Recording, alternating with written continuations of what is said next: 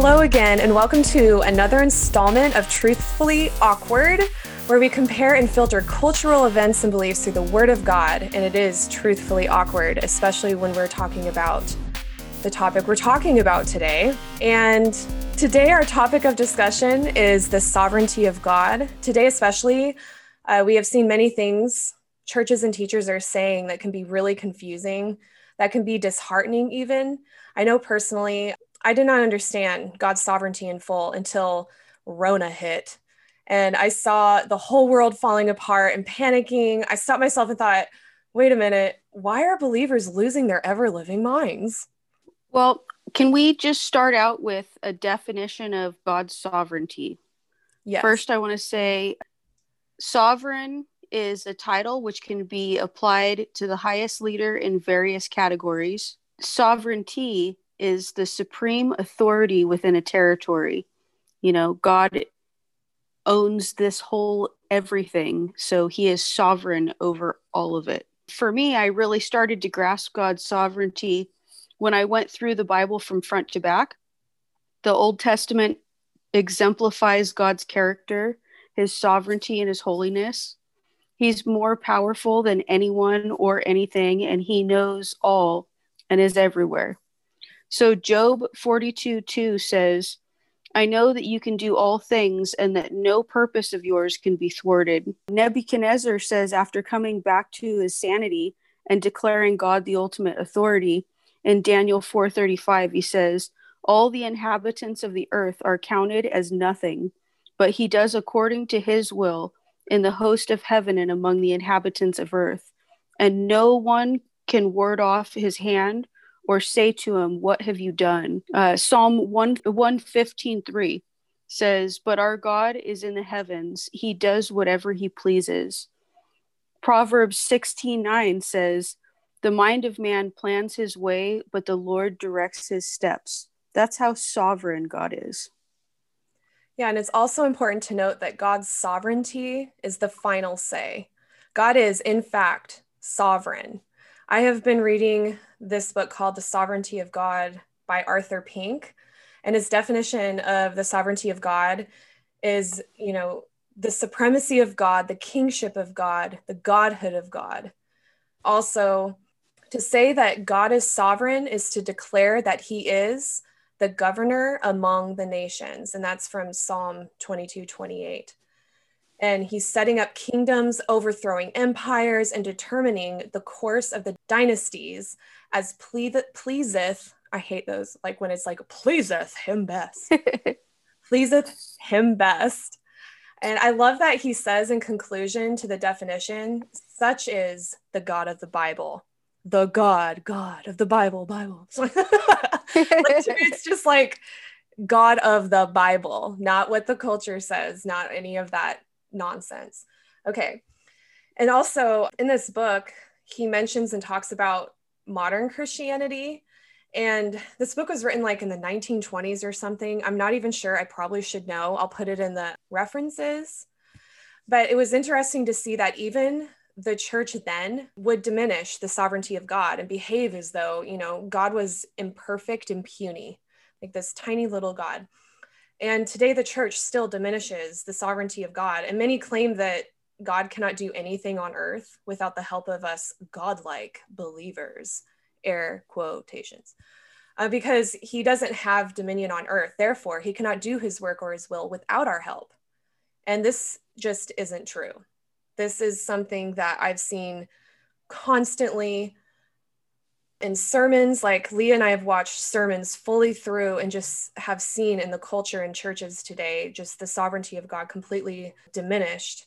And I recently watched this Voddie Baucham sermon talking about discipleship and the gospel and how to have a solid foundation in the gospel in order to understand God's sovereignty and to disciple our kids. And he says, God doesn't need us. We aren't awesome, but God redeems us by his grace through Christ Jesus. God doesn't say, I need you. Like, I love in that sermon how he's just like, but God needs you. He loves you so much. He needs you to do his will. And he's just longing for, it's just puny, tiny little God who is imperfect, who's fallible, and just weak God. And the thing is if we adopt this, then God isn't God. And it's funny because when I was watching that sermon, I knew exactly who he was talking about. If you watch this sermon, let's see if you can catch the false teacher. Um, but I seriously knew exactly who he was talking about.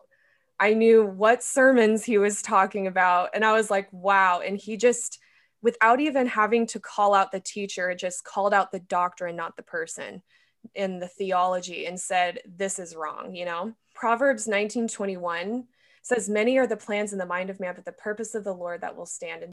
And Psalm 135:6 says, whatever the Lord pleases, he does in heaven and on earth, in the seas and all the deeps.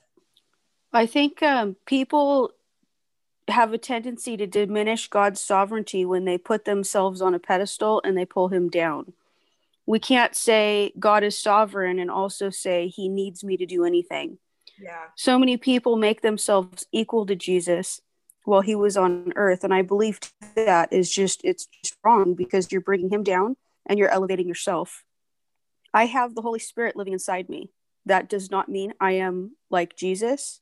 I don't have the divinity. I just have him living inside me, and he'll work through me, and it's wonderful, but I am not Jesus. It doesn't mean I'm like Jesus in the sense of his godhood. It simply means I have his spirit living in me, working in me and through me. I can't take any credit in the works that he does through me, because it was his power. It's not my power that did it. Yeah. Jesus was God fully on earth. He simply allowed himself to be subject to being a human to the point of death. Philippians 2:9 says, being found in the appearance as a man, he humbled himself to the point of death, even death on the cross. He was in the appearance of a man. That doesn't mean that he wasn't God. Yeah. It just means that he humbled himself into being a man, still fully God, and he doesn't need anything from us, like you said, in order to do anything on earth. One of the problems I see with people's view of God's sovereignty is their view of God's Trinity. Mm-hmm. So God, Jesus, and the Holy Spirit are three persons and one being.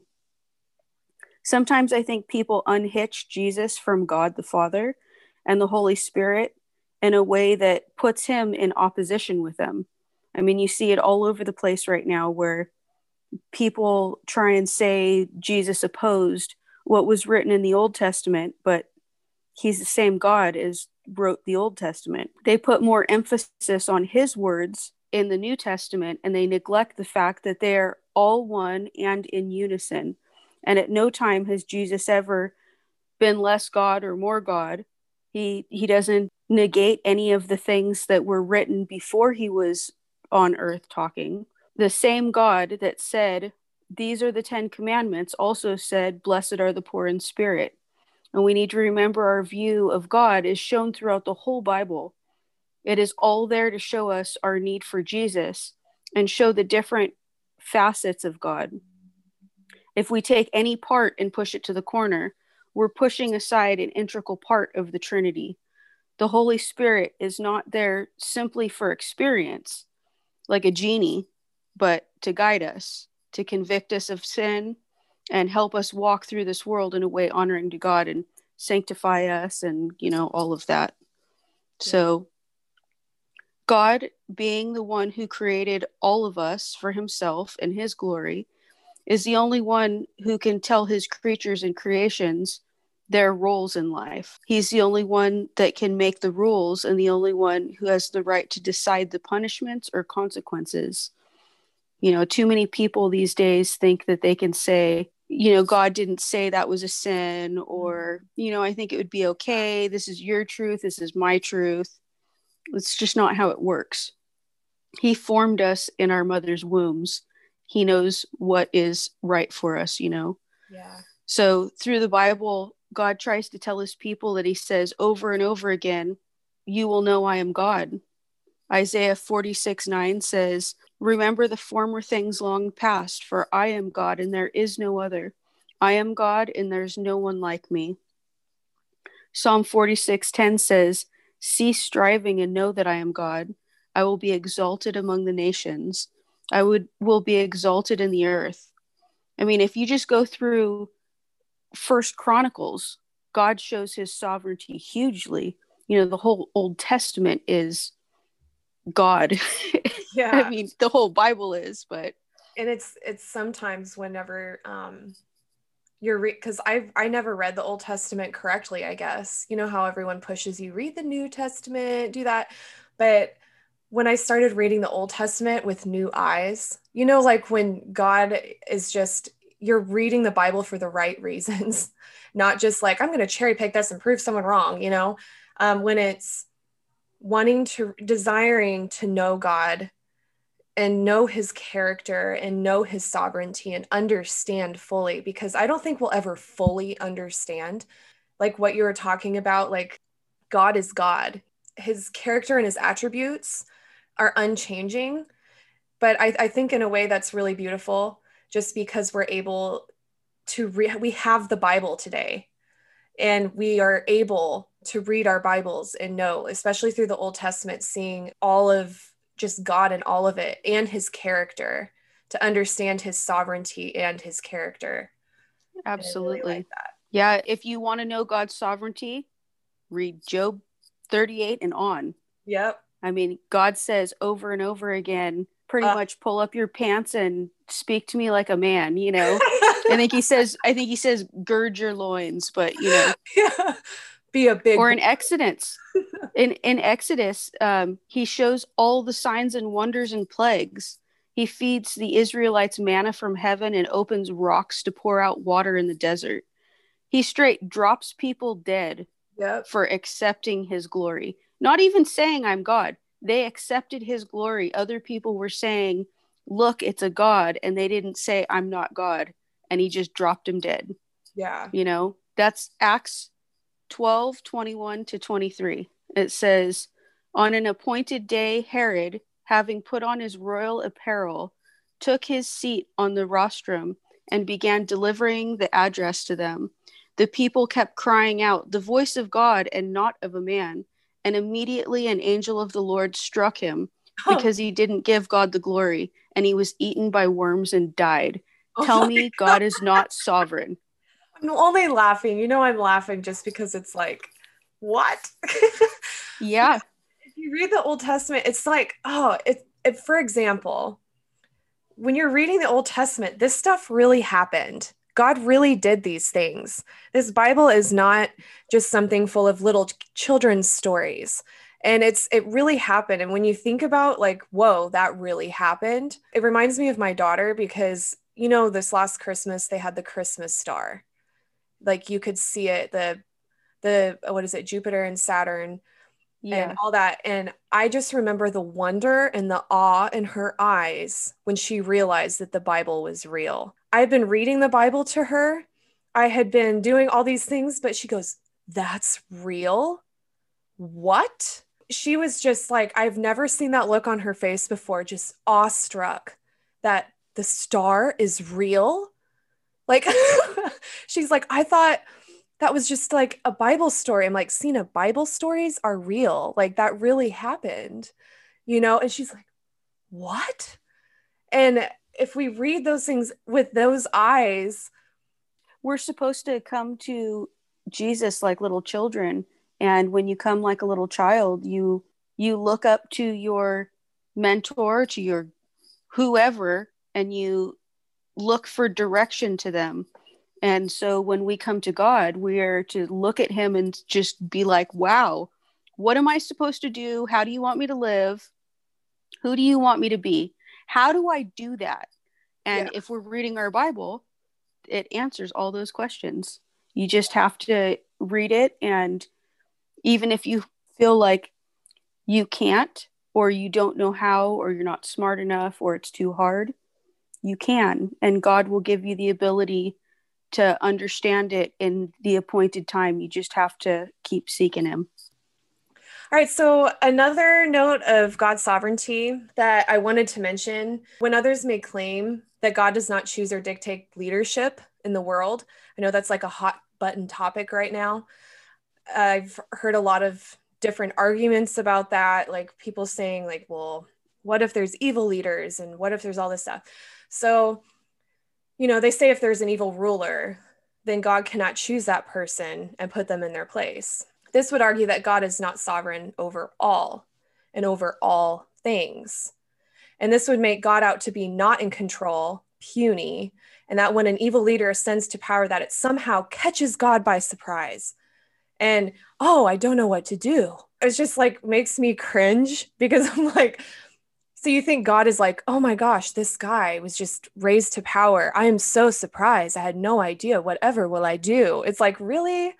Like, God is, guys, like whoever says that, not you guys listening, but guys, like, why are you saying things like that? Because, it's like, oh no, God needs us to fulfill his will. Whiny, puny, nerdy God. I don't think so. This also it's just not so. Proverbs 21:1 says, the king's heart is a stream of water in the hand of the Lord. He turns it wherever he will. And when I read that, I was like, whoa. Because even if a leader thinks that he's in control and he doesn't know God, God knows him or her, and God can lead the nations whatever way that he wishes. And I think of Pharaoh in Exodus because it says, but the Lord hardened the heart of Pharaoh, and he did not listen to them as the Lord had spoken to Moses. And that's Exodus 9:12. So God hardened Pharaoh's heart. Even though Pharaoh was evil, he didn't know God. He didn't worship God. They had a bunch of pagan idols. They were not believers in the God of the Bible. God still had control over Pharaoh's heart. He could harden his heart, soften his heart. God is in control, you guys. And this was after the plagues. And for God's own glory, he hardened Pharaoh's heart. Because, the signs and wonders, like what Leah was talking about. God is absolutely sovereign. He can change the will and hearts of evil men, harden their hearts, direct their steps. And then when we take Pharaoh into consideration, he was an evil man. And earlier in chapter 7, like I just mentioned, that he was evil. He was not a good man. And God tells Moses earlier in chapter 7, he tells him what he's going to do to Pharaoh. And he goes, but I will harden Pharaoh's heart. And though I multiply my signs and wonders in the land of Egypt, Pharaoh will not listen to you. Then I will lay my hand on Egypt and bring my hosts, my people, the children of Israel, out of the land of Egypt by great acts of judgment. And that's Exodus 7:3-4. And that's God just laying out his plan openly to Moses. Like, he's not going to let your people go. I'm going to have all these signs and wonders. I'm going to harden his heart. And the only purpose of that, from what I read, from my interpretation of that, is for God to be glorified, to show his glory and mightiness. Because I think I can't remember where I read somewhere, there was like 1.5 million Jews, like Israelites, enslaved. So for all of Egypt and their Pharaoh, and there's all those Israelites, and they're led out of the land of Egypt. And I mean, Pharaoh is just, it's kind of like God put him in his place and said, no, hun, you're puny. You're puny, and I have control over you, whether you follow me, whether you worship me or not. God is mighty. He's not just some, like we've been really repetitive. He's not a puny, needy, weak, insecure, feeble God. Because if he was any of those things, even just one of those things, he would not be God. Well, if you look at the gods that he dealt with, it would make sense as to why he didn't believe God was huge and mighty and powerful. But I mean, like, come on now, after all of the things that God did, there's a point where you have to be like, okay, you're awesome and I suck. There's got to be that point. But he didn't do that. I mean, because God hardened his heart. Yep. If you look throughout the Old Testament, God works through wicked kings. God doesn't cause anything that's evil or sinful, but he can totally make it what he wants it to be. He can use it for his glory, But talking about Pharaoh, Romans 9:15-24 says, for he says to Moses, I will have mercy on whom I will have mercy, and I will have compassion on whom I will have compassion. So then it does not depend on the man who wills or the man who runs, but on God who has mercy. For the scripture says to Pharaoh, for this very purpose I raised you up, to demonstrate my power in you, and that my name might be proclaimed throughout the whole earth. So when he has mercy on whom he desires, and he hardens whom he desires, you will say to me then, why does he still find fault? For who resists his will? On the contrary, who are you, O man, who answers back to God? The thing molded will not say to the molder, why did you make me like this? Will it? Or does not the potter have a right over the clay to make from the same lump one vessel for honorable use and another for common use? What if God, although willing to demonstrate his wrath and to make his power known, endured with much patience vessels of wrath prepared for destruction? And he did so to make known the riches of his glory upon vessels of mercy, which he prepared beforehand for glory. Even us, whom he also called, not from among Jews only, but also from among Gentiles. I mean, that's us. We're the Gentiles. We are his common use vessels that he had mercy on. I believe in this, that God is showing us how he makes different people for different things. You know, Jesse was talking about God raising up leaders, and this is a perfect example of him showing that he makes people for different roles. The Jews, God's chosen people, and Gentiles were not. I, being a Gentile, have had much patience from the Lord. I believe he creates us for certain roles in life also. My role is in my household and doing this podcast, which is, you know, a blessing that he has put into my life. And others have very different roles, and they have leadership roles, and, you know, they go out and are missionaries and do just amazing things. Well, I work inside the confines of my role. Yeah. But he gives us grace for our different roles, and I think a heart for the position that we're in and what we ought to be doing for him, what he wants us to do, you know. Something I wanted to mention too about what you just said is how humbling it is sometimes, because it reminds me, again, referring back to the Vadi Bachman, I hope I'm pronouncing his name right, sermon, when he's talking about, you know, you're not awesome and God doesn't need us. For me, like, watching that was very humbling, especially to look at God's word and see in my own heart, I struggled with that for a while because, you know, I wanted to believe, and I mean, God can do whatever he wants. Like, I want my life to be used for God's great purposes, not my own. And God's will and his sovereignty and what he wants in my life is probably not what I see is the way, you know, like what you were talking about, the different spheres, just functioning and doing, you know, what God wants me to do. And it's kind of like that fight against the flesh. In the flesh, whenever you're going by your own desires and your own wants and needs, it's hard sometimes as a puny little human to grasp, why would God want me to do these? You know, why is this it? You know how the culture talks about mediocrity. And, you know, I don't want to be mediocre. I don't want to be just this mediocre little person floating around. But to God, that's not mediocre. When we are humbling ourselves and, you know, honoring God in all things because he cares about all things. I hope I'm making sense, but it's just Well, more. people today think that being a mom and staying at home and raising your children is mediocre. Yeah. They think that that is like less than, if that's my role, I need to take it serious because I am raising, this isn't a mediocre job. I'm raising little humans, you know. I want them to love the Lord and go out and be able to be outstanding citizens, helping people, loving people, all of that, you know. So yeah, I totally agree.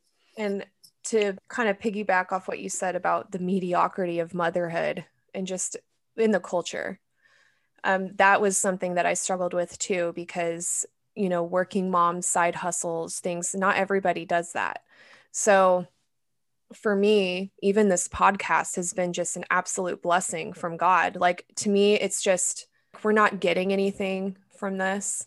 we're not making money off of this. And according to the culture, that's like all you should be striving for, is to be like super duper heightenedly successful with all this money and rolling in the dough. I mean, I know it's probably an exaggeration, but that's like what I get when people are like, oh, you just stay home. And I get that all the time, especially homeschooling. It's not easy and it's not mediocre. And I'm telling you from the trenches, it's like really not. It's like such a huge deal. If you're a stay-at-home mom, you know what we're talking about. And if you're a working mom, great. Like that's what, that's where you're at either way. But for me, like, I think that the culture just weighs in so much that we need to like shut out the culture and hold on to our Bibles. And what does the Bible say about the importance of what we're doing?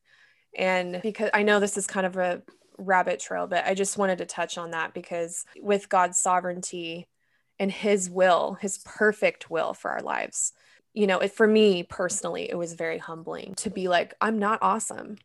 I can't do all of it. I'm not enough. I need God. I'm not enough. I am not a good person. And it's okay. Yeah. And it's okay. And it's like, because it's okay. It's acceptable. And this is just something funny. And I mean, if you don't want to talk about this, this is fine. I don't know. This is just responding to what you just said, because I was watching this. I think it was actually when I was watching the Voddie Baucham sermon, this ad popped up on YouTube. And it was this couple sitting there talking about, they had this Christian couples therapy on people realizing that they're enough and that they're great and that God loves them.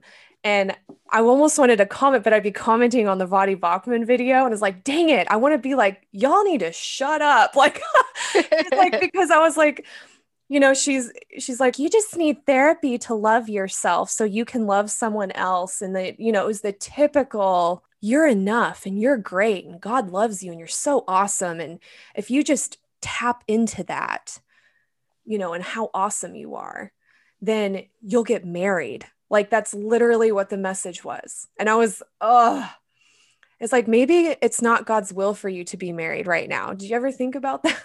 Like, God knows all things, but it's just, again, it just bothered me because I'm listening to this sermon and then there's this ad completely opposite of what he was talking about. And I was like, that's what he's talking about right there, that I'm awesome, I'm great. And if I just... Well, isn't the gospel message that we aren't awesome and Yes. we aren't great, but God is awesome and he loved us even though we're not awesome? Yes. I mean, by his grace.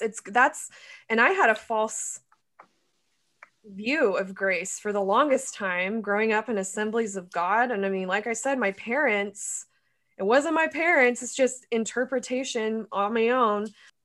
And that's like when you see all those people that fall into the new age and stuff raised in Christian homes, it's just sometimes that happens. And why we need to make sure that we're teaching our kids the biblical gospel and the biblical foundations that they need, and be very, very truthful with them about sin. Be careful what we're allowing into our minds and who we're listening to, because it's really easy to adopt a bad theology, something that's dangerous.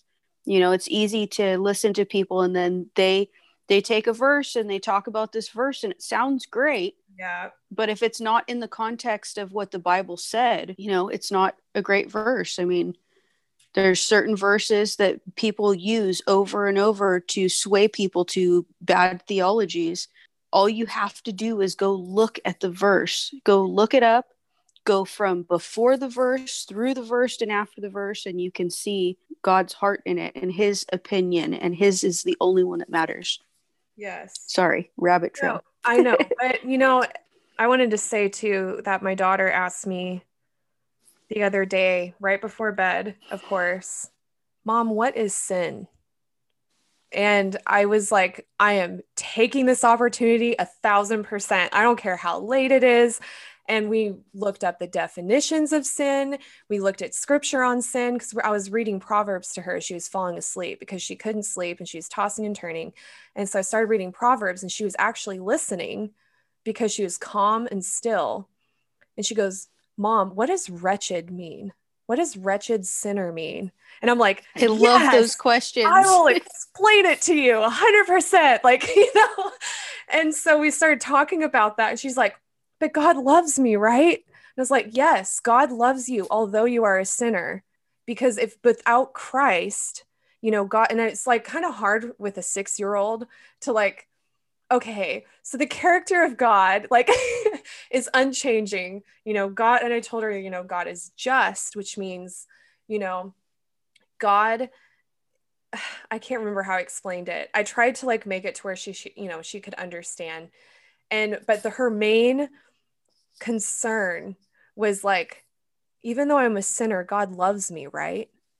Like, and I'm like, yes, because of Jesus. And I almost cried. I was like, yes, because Jesus came and died for us. So although we're sinners and we're wretched, like by nature, like from the beginning, you know, it was just so awesome. And I was like, yes, she's asking questions because she was still and listening. Because sometimes when we're reading the Bible, it's just, you know, okay, A 6-year-old. Bible. Yeah, she's just a 6-year-old, but she was still, and it was just Proverbs, just reading Proverbs, and it was talking about, you know, obeying your parents and the, you know, talking about the wretched sinner and the depraved. I can't remember what chapter it was, but she was just like, what does that mean? What is a wretched sinner? And I was like, yes. So Well, we were, that's part of the best part of the gospel is that it says that God showed his love for us, that while we were still sinners, Christ died for us. So yes. it wasn't because we were good, you Yeah. know, And I told our her only righteousness can God only is come through good. him. And it was also Yeah. so awesome because she talked about, well, like, and it was awesome because I could explain this to her because she goes, sometimes you sin, but it's not that bad. And I was like, you know, I was like, well, all sin to God is bad. But when we, you know, you ask for forgiveness, and because of Jesus, we're forgiven. So we need to try and live sinless, but we're nobody's perfect. Like we're never going to be perfect. We can't hit the mark of perfection because of we're born into the world and you know things like that. So it was really beautiful and I was so happy that she was asking questions cuz you know when you're like, oh, please ask questions. Like I want to explain this to you, and she knows who Satan is. She knows what sin is, and I'll keep, you know, talking to her about that, but I just thought it was so sweet that she's like, but God loves me, right? And I'm like, yes, he does. Because of Christ, you know, you're able to have a relationship like with a friend. Like, you know, I have to put it in 6-year-old terms. It's like, you know, how you have relationships with your friends and you can talk to your friends. But because of Jesus, we're able to have that relationship with God, who is the ultimate relationship. You know, that's the big one. And I just remember it was just so awesome. Sorry about the rabbit trail. I just had to mention that because it was awesome. I love that in the middle of it's nighttime, everybody's tired, the kids ask questions, they come up with these. I mean, sometimes the theological questions they come up with are just mind boggling. Like, I don't know where you came for, you know, Yes. where that came from. But I've learned God is just so faithful with me on helping me to define things to the kids, Mm-hmm. helping to talk to them in terms they can understand. Yeah. And also, you know, if I speak something and then I find out that that is, you know, not exactly how it is, Mm-hmm. like my kids were with me through the whole Todd White thing. Yeah. They remember my bad theology through Yeah. that. So it's not just learning stuff for myself, but going over stuff with them. And it's really I cool love how hearing God your gives us the story. grace to do that. I love hearing your stories about your kids being like, oh, it's them. Yeah. Yeah. They do that when Audrey hears anything that's Bethel, she'll point it out before she'll point out stuff and I'll go, oh, that's not Bethel. And then you look at it and it's the record. They're like affiliated with Bethel and, you know, Because of the Bethel theology. writes some of their music and the repetitiveness. Yeah. She gets really irritated by just the same thing over and over and over again. Yeah. Ugh. But I guess Anyways. we'll get back on track now, but I just but I wanted to start talking, like going further into the Old Testament. Leah had mentioned Job, and we see from chapter 38, like what you were talking about. Chapter 38 is where I had like my aha moment, and it was very humbling. Like I was talking about how humbling it is to be like, oh, God is mighty. God is like so sovereign, and he's so powerful, and he has the power, like I've mentioned in previous podcasts, he has the power to send people to hell. He has the power, like we can't look at God like he's some feeble little weak man, because he's not man. He's God. But Job 38, this is kind of a lengthy scripture, but I wanted to read this to you because it's so eye-opening. And if you read, I want to encourage you to read Job 38 on, because it's God responding to Job after he's lost everything and his family. What was it? Like his home was, I mean, just he lost everything. He's He in lost rags. all of his kids. I think the only thing he had left was his wife. He Mhm. lost all his animals, Mhm. everything. Like his wife had to have been pretty bad if she was left with Yeah. everything else that happened. Yeah. And it says in Job 38, 12 to 26 is where I'm at. But I, again, encourage you to read all Job 38 on. I mean, read the whole book so it's in context. Just But don't start at the beginning and stop, because yes, you'll miss the best parts if you. yes, you have to keep going, which is kind of where I was. I was just like, man, does this ever end?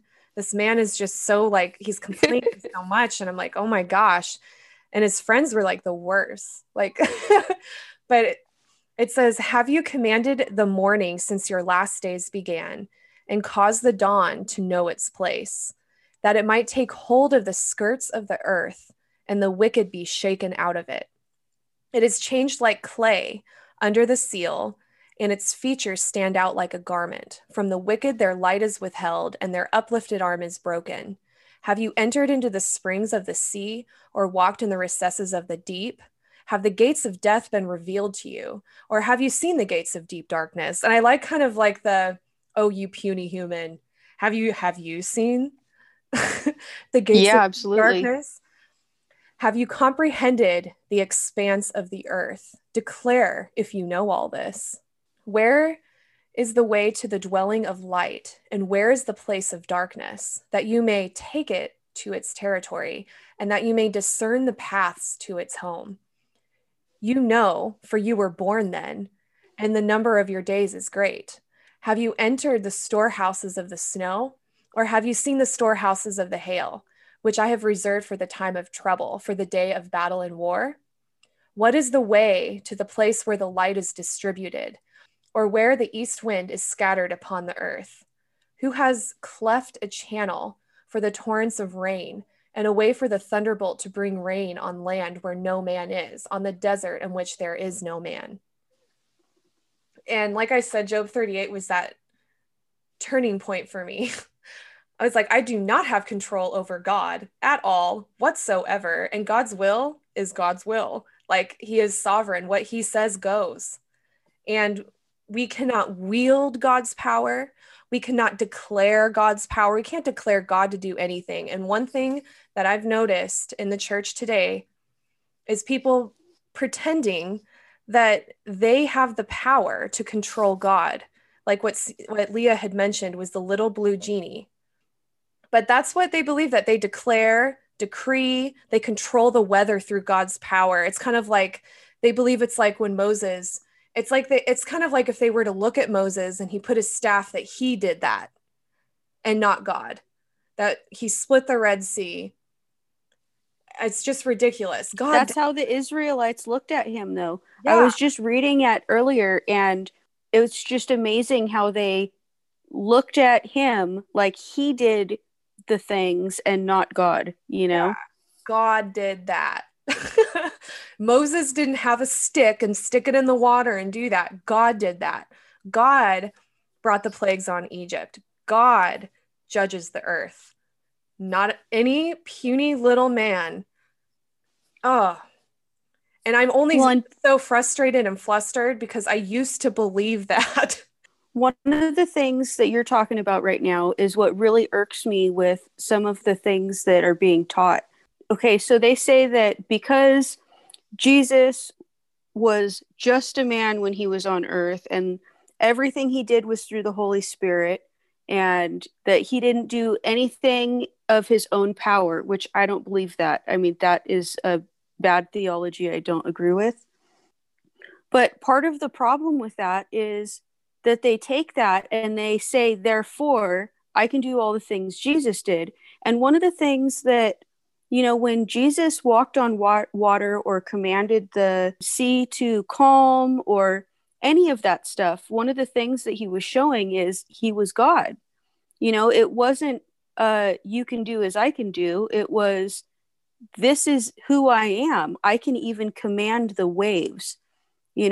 When people say, I can do the same things Jesus can do, they're taking the power on themselves. And it's like they act like they are powerful, but it's just the Holy Spirit is in you. It's God. You can't take that credit. Yeah, but they do.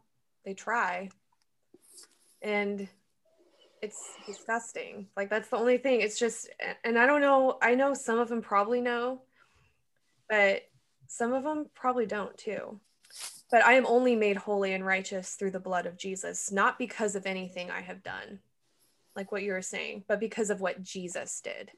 I have done nothing to earn, deserve salvation. I have done nothing. Like what Leah said in our podcast about salvation, which I highly recommend if you're just joining our podcast to go back and listen to our other podcasts.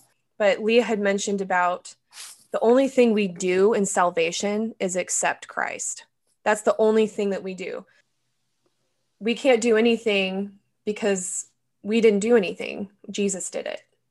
So we can't claim any credit, like what you're talking about. They try and take credit for, well, Jesus is in me. So I'm Jesus, I'm God, like that type of mentality. So they're taking credit, but the reason that salvation is so beautiful is because we didn't do anything to deserve it. We didn't do anything to earn it. God so loved the world that he gave his only son. Jesus came for us. So there's nothing that we can do. In God's sovereignty, that's what he did. We can't take credits for his glory. So we can't take credit, but people twist it so they can take credit for God's sovereignty and his glory and his will. So Job 42:2 says, I know that you can do all things and that no purpose of yours can be thwarted. And I can't remember if you mentioned that verse or not. I think that you might have, or it was something else.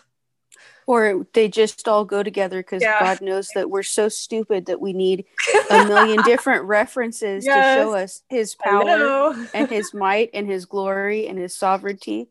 Yeah.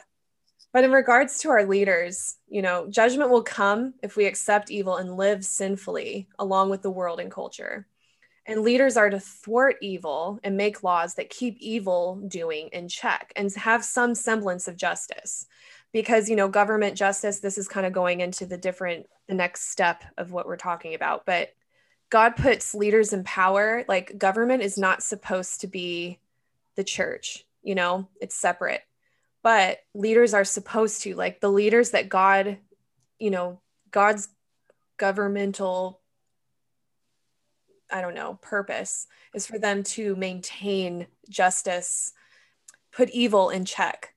So my view is that if a leader, they're in power because God knows, it's like I said before, it's not like God is surprised that this person came to power. But I believe that if they do not uphold justice and thwart evil, that they would fall under judgment. Absolutely, like Nebuchadnezzar.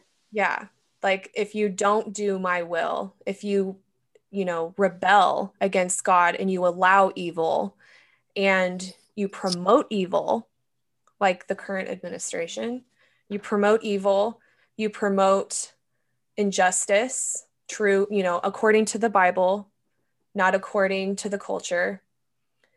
You promote evil and you're not thwarting evil, you fall under judgment. And I don't know, and that's the thing, maybe you can clarify, Leah. I don't know if that's the whole nation or if that's just the person in the government. Well, I think that depends on God and what he feels is necessary.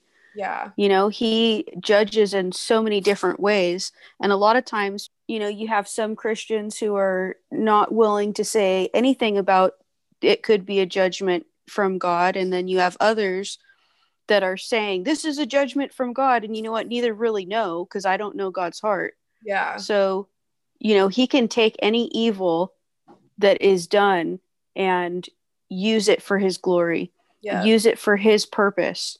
So it's not that he's going to cause the evil, but he allows these evil rulers Mm-hmm. and he works through the things that happen in order to fulfill his will. And it's not a surprise. No, not at all, because he knows the beginning from the end. Yeah. So he knows all of what's going to happen. Yeah. And they think that, this has been so, like, first of all, the sovereignty of God is supposed to bring us peace. And I see so many people that are not at peace, which is why I think we decided to do this podcast, because even if we don't understand it, God does. And that should bring us peace, that we don't have to worry about what's going on because God is not surprised. We don't know all the workings of everything that's happening in the world. We don't know the hearts of man, but God knows. God knows the hearts of man. He knows. Well, I don't want to be in control. I don't either. That would be exhausting. And if you do that, if you are trying to because I've had to step back from reading so many articles and finding out, I think that we should be informed, but I think when it makes us anxious and we're like, what can I do? Oh my gosh, what can I do? That's when we need to stop and go to the word because we don't know what to do, but God does. And God knows what's going on. Absolutely. He will be brought to glory every time. So whatever that means and whatever that ends up being, it's God's will and his glory. Evil will be exposed. I hope that people are, but it's like justice is mine. What is it? Isn't that justice? Vengeance is mine, says the Lord. Mine, says the Lord. And there's things that we have no control over, and there's nothing you can do, and you're not going to have control over everything. So vengeance is. But I'm so glad that I don't have control because I would screw everything up. Yep, me too. I mean, if I had all the things that I thought I wanted, I would have a terrible life right now. Yeah. And God gives me things that I'm like, I don't want that. And then I get it and I'm like, oh, that is like amazing. I can't believe how awesome that is, Yeah. Mm-hmm. And another way to talk about God's sovereignty and his glory is if you look at the progression of Joseph's life, and this was something mentioned by R.C. Sproul, and he was talking about the progression. It was so beautiful how he put it.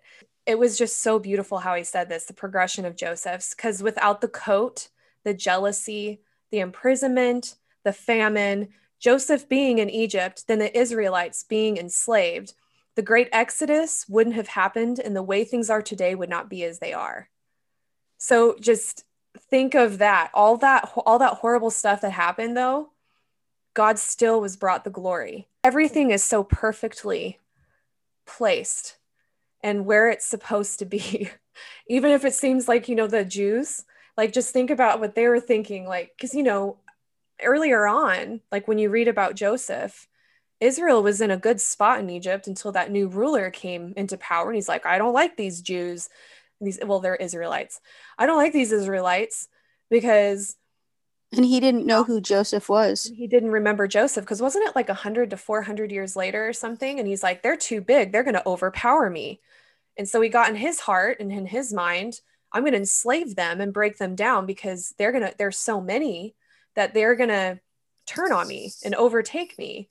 That fear that, what Pharaoh was that? I can't remember. But, it was just really interesting because that was put in his heart to do all those things, and all those horrible things happened. And, it starts with Joseph in the coat. Without the coat, there wouldn't be the jealousy from the brothers being jealous and, selling him to the Midianites into slavery in Egypt. And then he came into the house of Potiphar, And then there was the false Potiphar's wife. Potiphar's Yeah. wife, the false allegation. He was thrown in prison, and he still served the Lord in all of those things, and he still was prayerful. And then the two servants who had dreams, and he was left in prison still. They got, one of them was killed and the other guy got out. And he's like, mention me, keep me in mind. Then the Pharaoh had the dream that God placed in his, God gave Pharaoh a dream that only Joseph could interpret. And there was the famine that came. He put Joseph in charge. He was second hand to Pharaoh. What is he like, what do they call that? Wasn't he the, what do they call that? I don't remember, but I love during that video the way that he lays it out, because he keeps saying, well, it just so happened. It just so happened that this happened. And then it just so happened. Yeah. I just loved his sense of humor through it. He has a really good sense of humor. He cracks me up.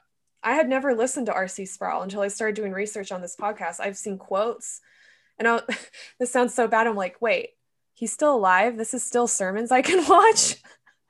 Because I think he died, actually. Oh, did he? I can look that up. I'm going to look that up. But it's just listening to his stuff was just such a blessing, because he does have a funny sense of humor. And he's like, it just so happened that the Israelites became enslaved. And then it just so happened that Moses, killed the Egyptian guard who was, beating an Israelite, but someone saw it. I remember he's like, but someone saw. And so he ran to Gideon, and yeah, he died in 2017. Oh man. Because there's a lot of I know, no more stuff. Oh man. But it's just the beauty of everything.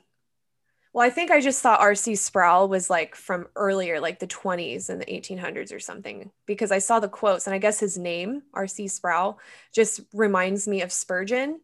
Like, you know what I mean? Like Spurgeon and Sproul and like all those people. So I think I just put them in the same time frame, and I'm like, wait, recently? Like, I was like, oh my gosh, I could have been watching this all along. Like, I was just like, anyway.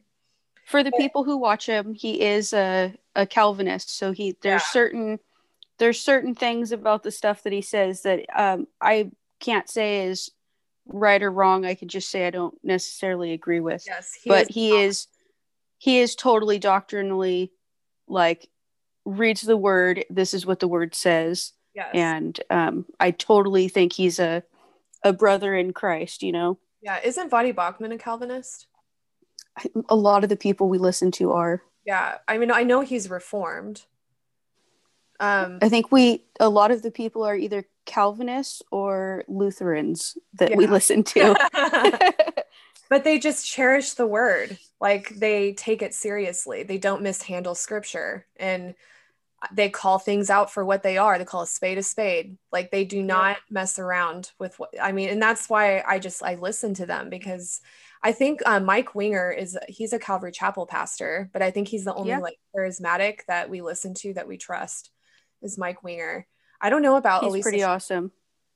I wanted to mention this scripture though, because when it comes to like Joseph, going back to that, the lot is cast into the lap, but its every direction is from the Lord. And that's Proverbs 16:33. So God is sovereign. And even the lot. Yes.